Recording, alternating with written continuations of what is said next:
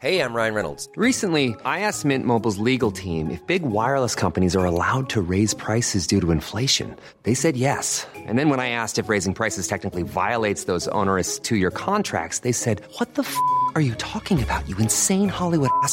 So to recap, we're cutting the price of Mint Unlimited from $30 a month to just $15 a month. Give it a try at mintmobile.com/switch. $45 up front for 3 months plus taxes and fees. Promo rate for new customers for limited time. Unlimited more than 40 gigabytes per month. Slows full terms at mintmobile.com. You know, I've always classified my PTSD as an injury. It's a wound that I'm trying to heal. If I'm not able to care for that wound, it's not going to get better. I was really good at compartmentalizing everything until the day I wasn't good at it. I do believe within law enforcement is you have to introduce this as a fact. You will be impacted psychologically by this job. These are the resources available to you to help you cope and heal from what you're going to experience.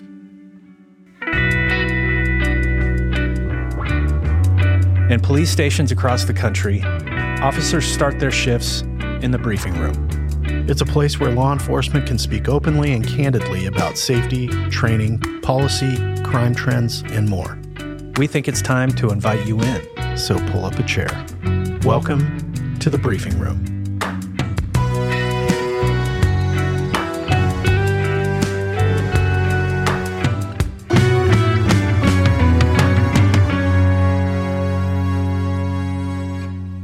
In today's briefing, 3 detectives, 3 stories of personal trauma. It's time for law enforcement to address the issue of trauma response.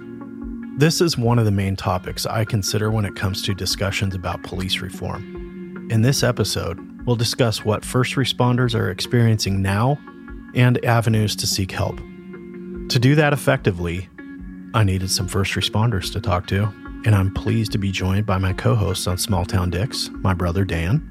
Good afternoon. And Mr. Paul Holes. Hey there. Each has been candid about their experiences, and they've graciously shared the challenges they face when trying to cope with the nastiness of the job. I also realize I'm not the most emotionally intelligent or emotionally available person on the planet, so we brought in our secret weapon, the incomparable Yardley Smith. Good afternoon, sir. Yardley's made it a mission since day one to knock down the walls and break down the barriers with our guest detectives and really find out information and thoughts and emotions they never thought they would share on a podcast. Yardley's got a gift. I'll also note quickly, this is the final episode of The Briefing Room Season 1. There will be a Season 2, so keep an eye out for more information.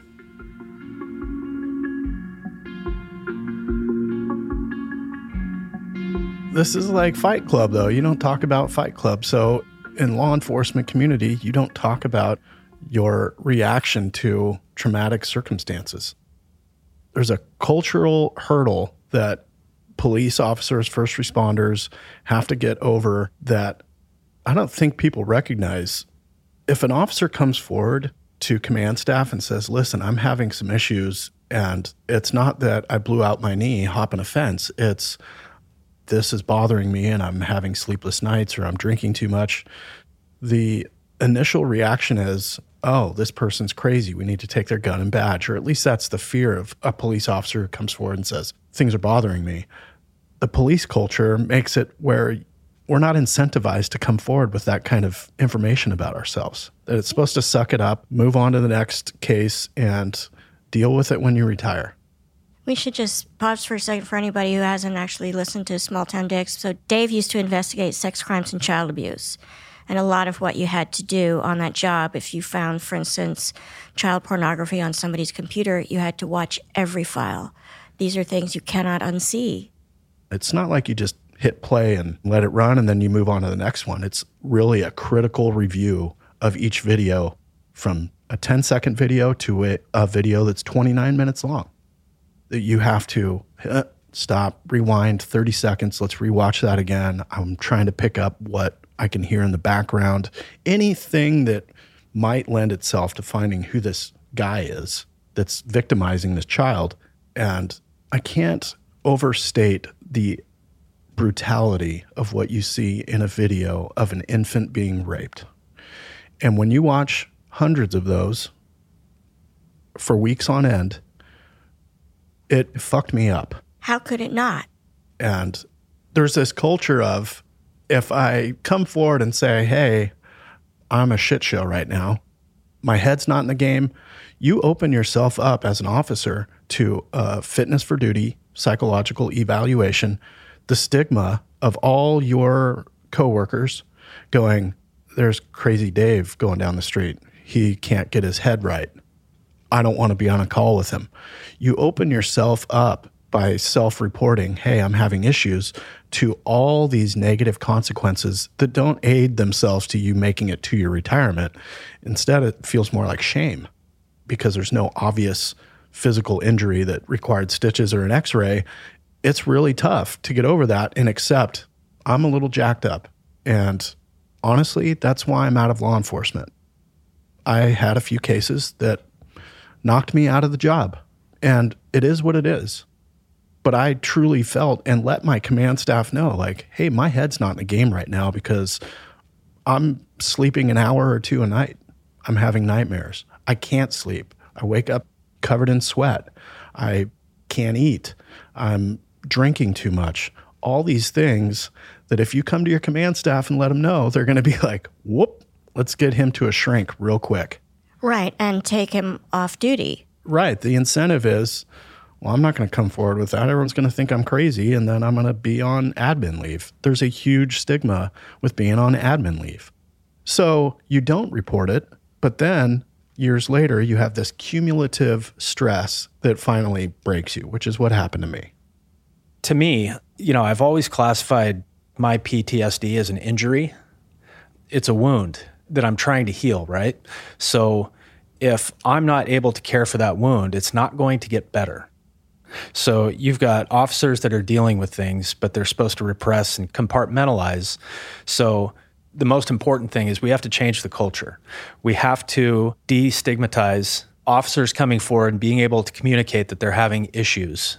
And if we don't do that, we're doing a huge disservice to the people who work for these agencies. When I think back over my entire career, I can't think of ever being involved in a discussion where we're talking about this type of trauma that everybody's experiencing. It's not something that has been freely talked about, whether within law enforcement or whether it be within the media even, and that's where now it's push it out. It's okay to talk about it. It's okay to acknowledge that, yes, this has an impact on you. One of the reasons we started the briefing room was there are conversations to be had within law enforcement that aren't happening for various reasons. And certainly in this case with mental health, as you said, Dave, we don't talk about Fight Club. Right. So dealing with that back then was just shove it in the box. You just figure out, how do I get through this? Well, I had a lapse in the middle of reviewing this evidence. I had a physical reaction to a video I was watching. I slammed down my headphones. I got up. I dropped a few F-bombs and some GDs. And Dan was across the way and saw it. And he's like, my heart's racing right now thinking about me standing up from that computer screen of what I was watching. And I was worried, like, oh shit, how many people just witnessed me having this reaction to what I'm watching? I was flipping mad, like angry. And I was really worried about that. So very quickly, I covered it right back up. Like, I'm good. This video bothered me, but I'm fine. In truth, I didn't sleep for weeks after that. Get an hour here, an hour there. You start drinking so you can pass out, basically. And that's not a healthy way of handling things. If we had had an agency structure where I could safely go report that to somebody, that would have been very helpful for me. I don't know that I would have utilized it at the time because I would have felt like I was being weak and I can't handle the job that I signed up for. So there's these conflicting aspects to what you're doing. And nobody in our job is incentivized to self-report and say, hey, I want to go through the whole psychological eval situation. Please sign me up for that. You're like, no, I don't want to do that. I'm going to get shamed and I'm going to have to give up my gun and my badge. You know, there is an expectation that you will be able to manage every situation, no matter how horrific it is, and not be impacted by that, you know, behaviorally, emotionally, psychologically. And it seems like an open secret that everybody knows, of course, this will affect you, because how could it not? Because you're human beings.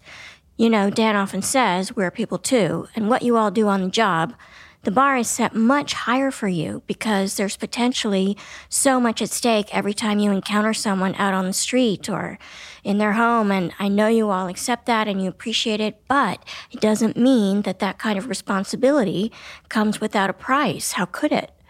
And like everybody acknowledges it's going to fuck you up, but nobody wants to actually help you with that. That's an important point that you make there. Human beings are fallible. We're not perfect. And we all deal with trauma and stress differently. Everybody does. And if you don't provide us with tools or an environment that fosters the ability to communicate, to express that you're having trouble, then what are you asking for? This job is such that there's no way to prepare yourself. There's no way in an interview I can drill down and figure out how this person, this candidate who wants to be hired as a police officer, how they're going to react the first time they see a dead baby. How they're going to react the first time they see body parts all over a highway because a pedestrian got hit by a car and then drug hundreds of yards. There's no way to determine that. I wish there was. I would have been able to recognize some of my weaknesses. Truly, I have no way to describe walking up on a dismembered body. I've seen people pass out at crime scenes from being overwhelmed. A brand new officer responded to a suicide of a child that used a gun, and that officer left that call. He was brand new, went directly to his supervisor and said, "That I cannot handle, and I'm done." I'm done being a police officer? Resigned. And good on that officer. This guy was a Marine, and I have great respect for him saying, I've dealt with all this shit, but I've got a similarly aged daughter, that I cannot deal with. And he said, this job's not for me. I have great respect for that.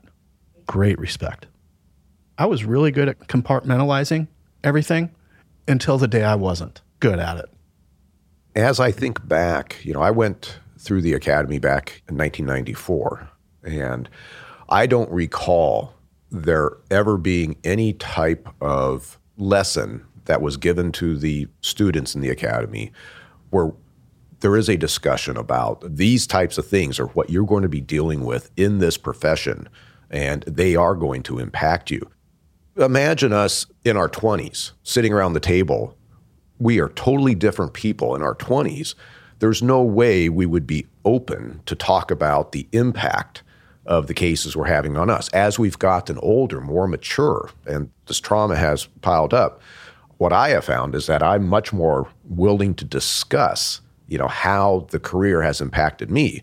We've had conversations, and we can sit around and really open up about, you know, how it is. But you're 20-somethings, you're not. And so part of the culture change, I do believe, within law enforcement is you have to introduce this as a fact. You will be impacted psychologically by this job. These are the resources available to you to help you cope and heal from what you're going to experience. And I think if it's introduced early within, you know, the training aspect or the hiring process on the civilian side, now you have people who might be a little bit more accepting that, oh yeah, okay, everybody here is aware that this is a real deal in this career. And it's not just even the sworn officers that are subjected to this culture. I can tell that famous movie, Silence of the Lambs, you know, and Jodie Foster passed the Vicks to put underneath her upper lip in order to mask the smell. Well, my mindset was, oh, she's weak, you know, because here I am doing the job for real. If I were to put Vicks on my upper lip because of the smell, it's a sign of weakness. That's my job. And so even in the civilian world, It's not just the officers. It's the CSIs. It's the death investigators. It's the dispatchers. It's the attorneys that are dealing with these cases. You know, Yardley, the term you use, this is not natural for people to have to deal with this day in and day out. Yes. You know, I consider fire, emergency room staff, medical staff. I consider DAs and defense attorneys who have to look at the evidence that we look at. And, you know, at my desk, eventually it's going to land on the DA and the defense attorney. They're going to have to review this. I consider all of them to be parties that are impacted by this, our evidence technicians. Anybody who reads the report, I mean, the report I wrote on this child sex abuse material, child porn case, was 20 pages long. And our records folks go through that and make sure that the data entry is all correct and that I have crossed my T's and dotted my I's. They got to read that too. And that's the job. And I was fine with it until I wasn't.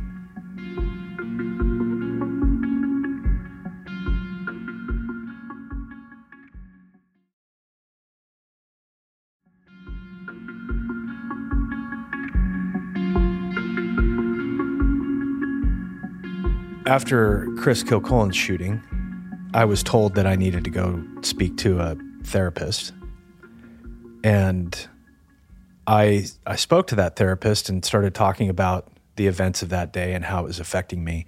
And the look on her face was, I'm in over my head. I don't know if I'm going to be able to help this guy. So there's always that. We talk about all the time.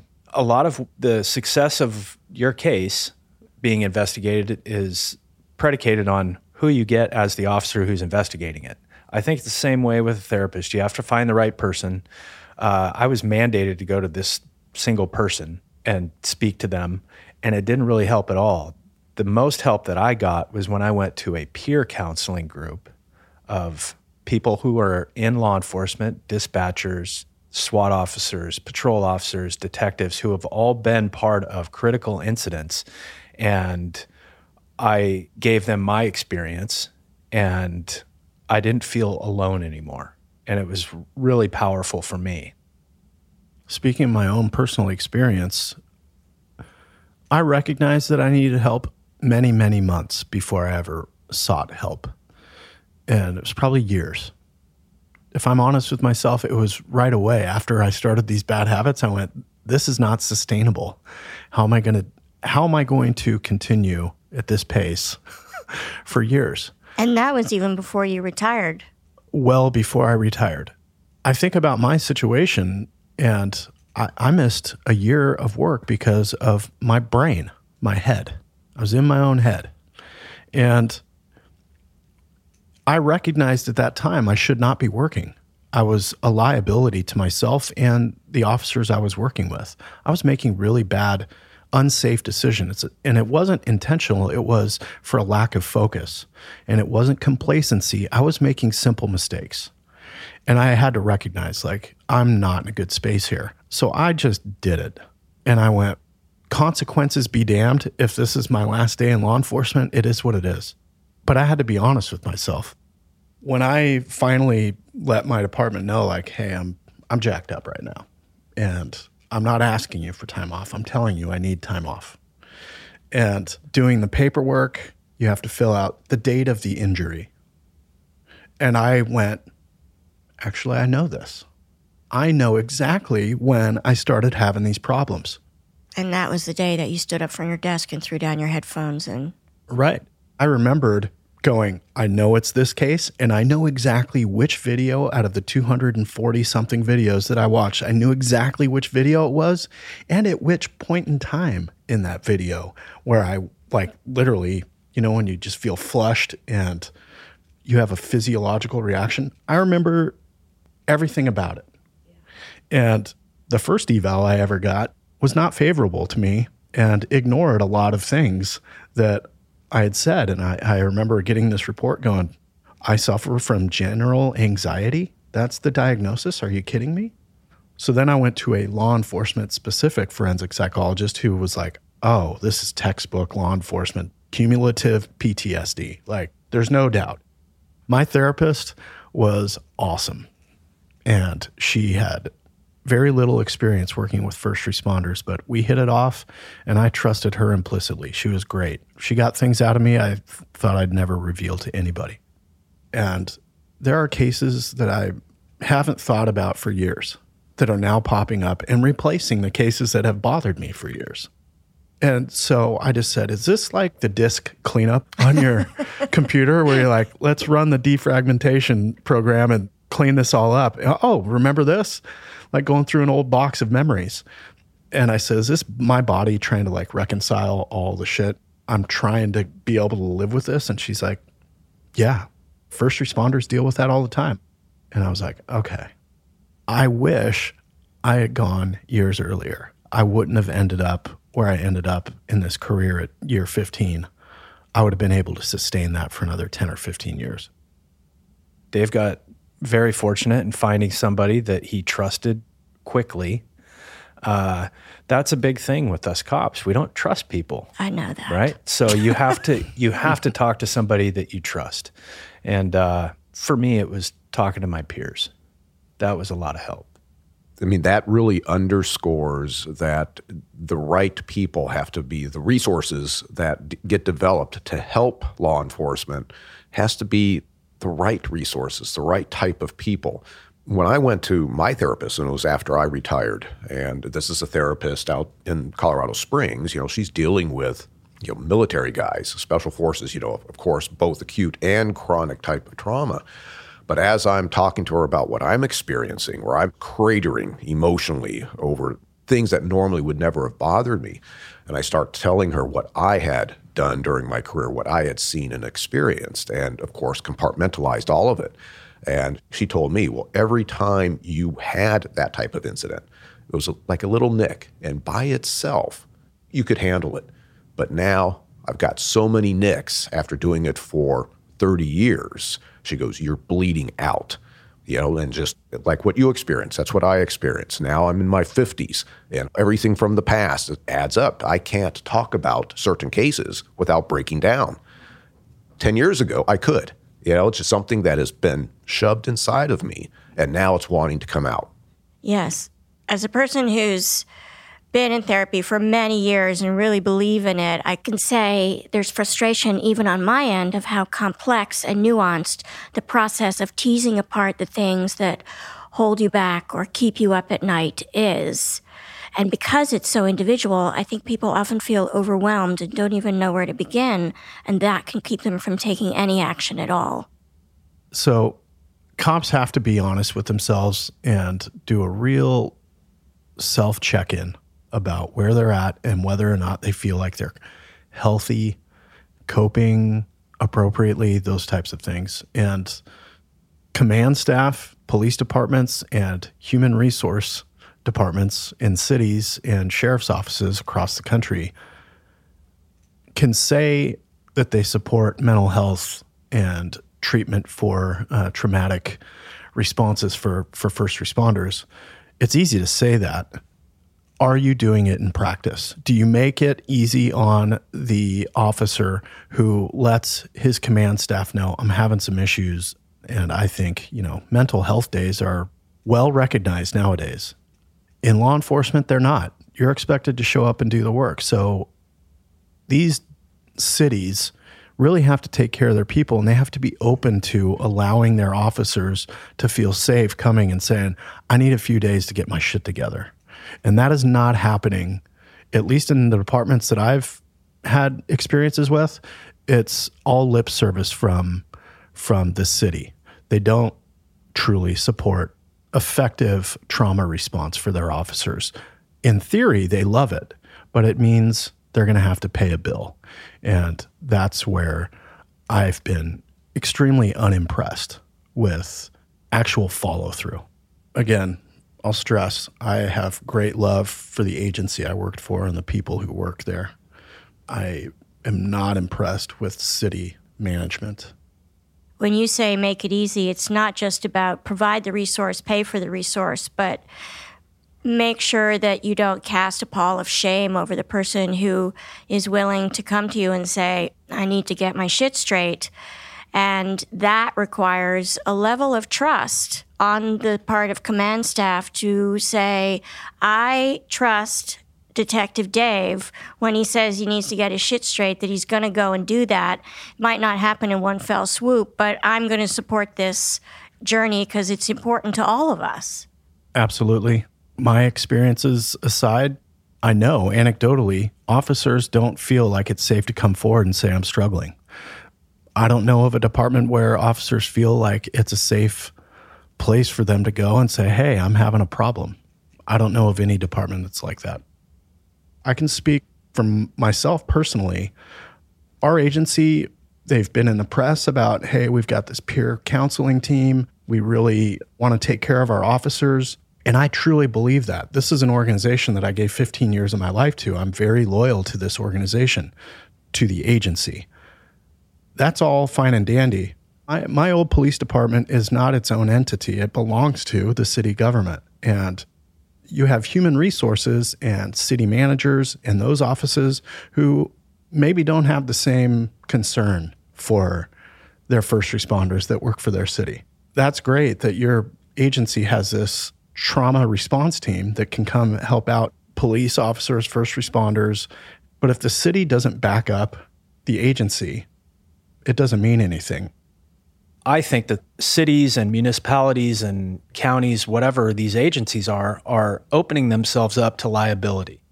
So if I'm out on the street and I'm dealing with stressful calls and everything, and I'm not at 100%, if I'm not able to perform my job at 100% because of this injury, PTSD is an injury, right?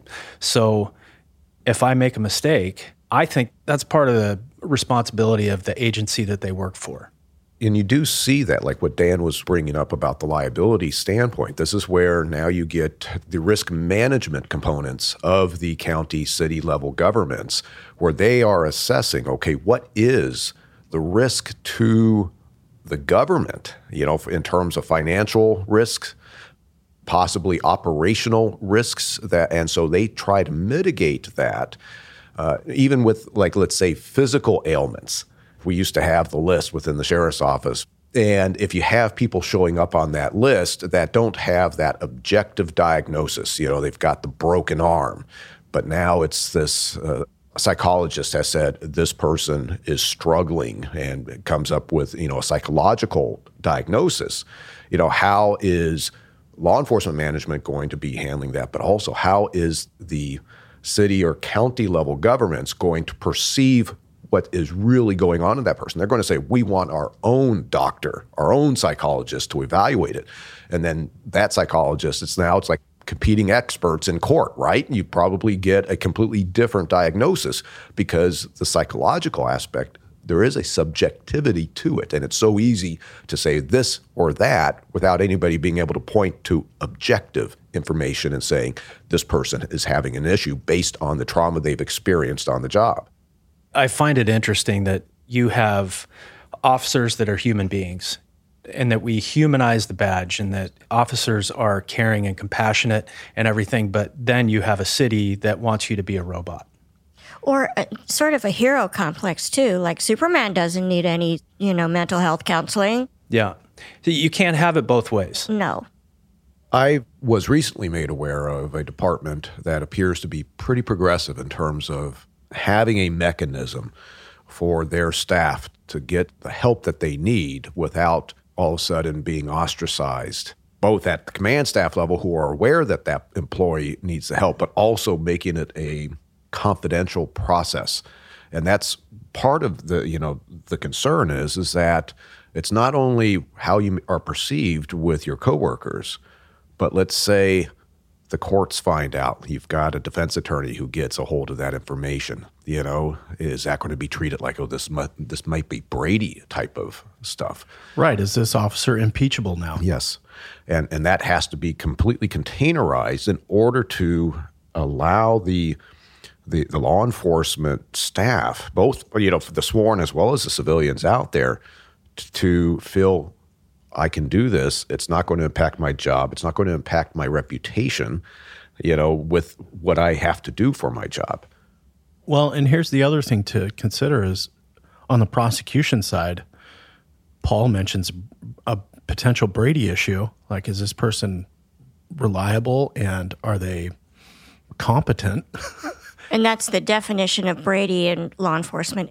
It's about lying. It's about lying and honesty and exculpatory information. But if the detective who worked the case, a defense attorney, finds out that 6 months after the case, the detective went on a 2-week sick leave, and it was due to stress and anxiety, more of a mental health issue, does the defense, if they're going to go there, do they have to let the prosecutor know in advance? And does the prosecutor have to proactively get out in front of that and say, by the way, detective, we got trial coming up. Have you had any mental health evals lately that I need to forward to the defense for discovery?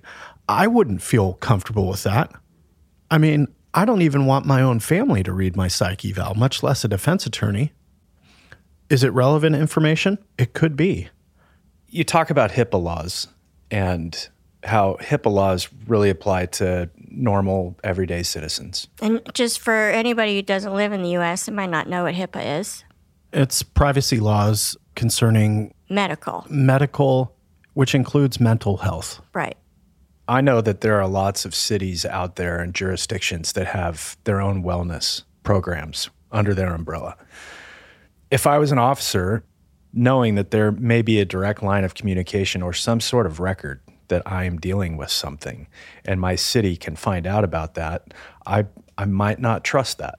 I might want to build in a couple layers of security for me and go maybe even to another city and speak to somebody there. I think that's something that we need to consider. Now, Paul brought up a great point. If a defense attorney gets a hold of some information like that and asks you about that while you're on the stand, is he violating a HIPAA law?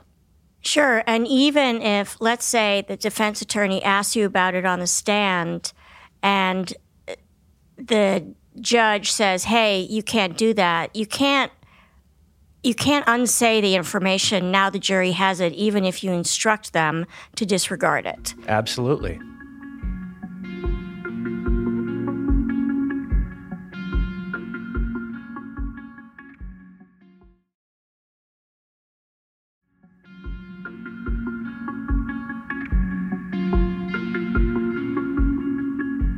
Is there any relief in, now that you're all retired and hopefully feel as though you have an opportunity to process some of these things that you compartmentalized, you thought so well, not so well, by the way, nor should you. Is there any relief in being able to work through it? I think we're able to work through it because we're not worried about the stigma anymore. Right.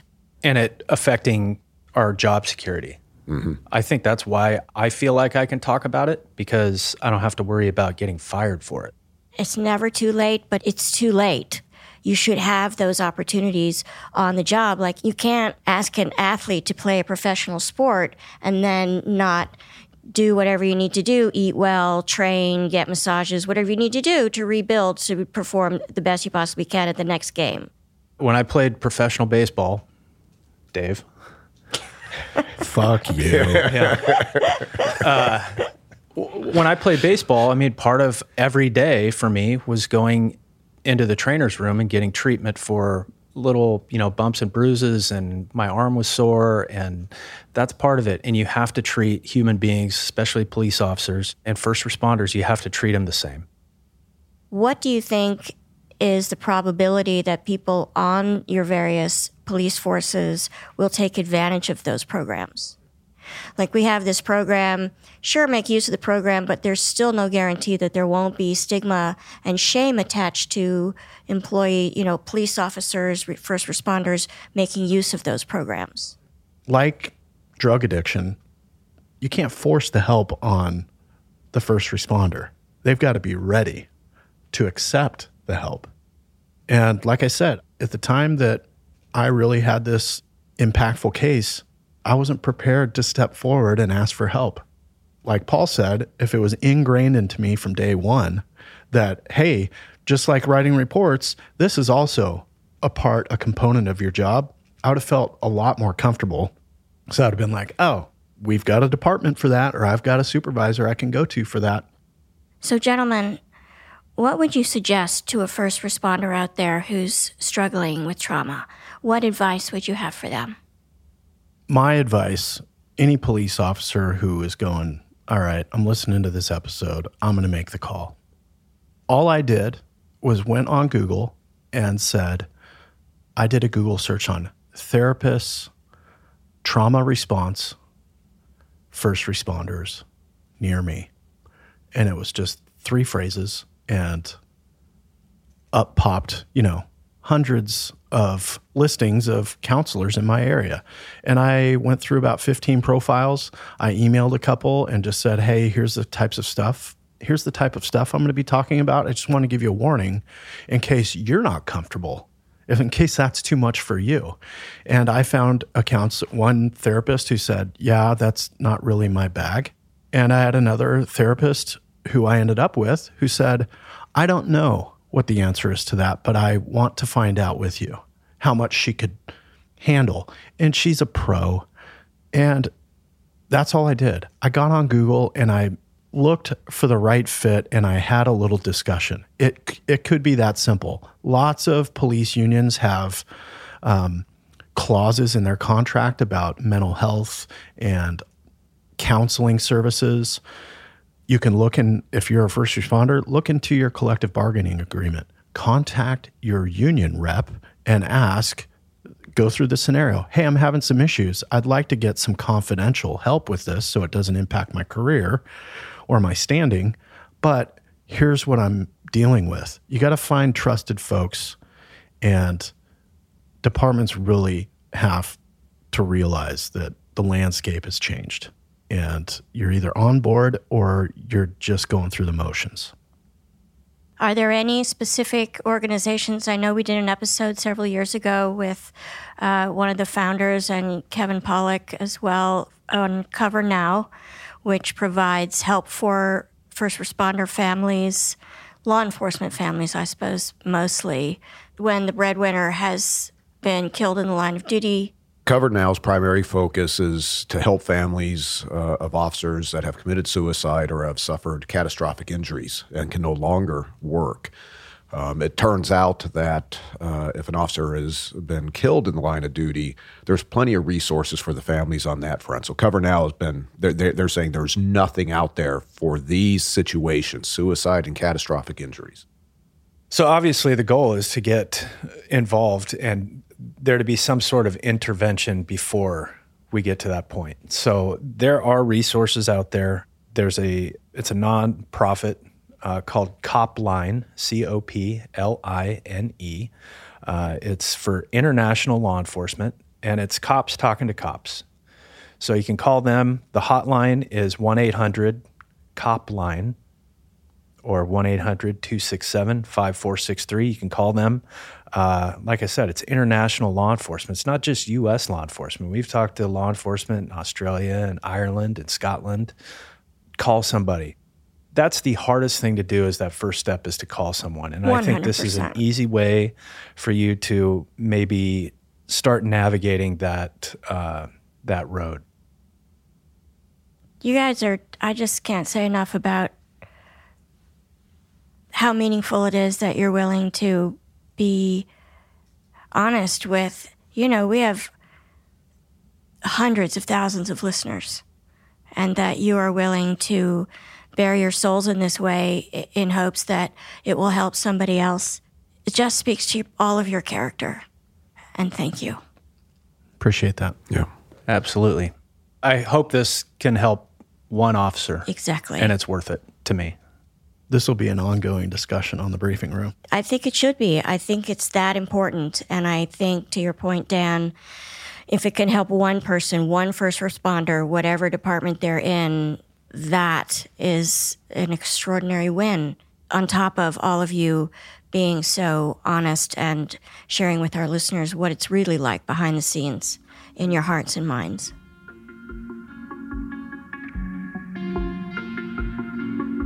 So this wraps up season 1 of The Briefing Room. For me, it's been rewarding to give our listeners kind of a behind-the-scenes look at law enforcement. I hope this show gives listeners answers to questions they maybe never had, or questions they had and never got the answer to. That's what we want the show to be. These are the conversations that we feel still need to be had. So thank you, and we can't wait for you to join us back on season 2 of The Briefing Room.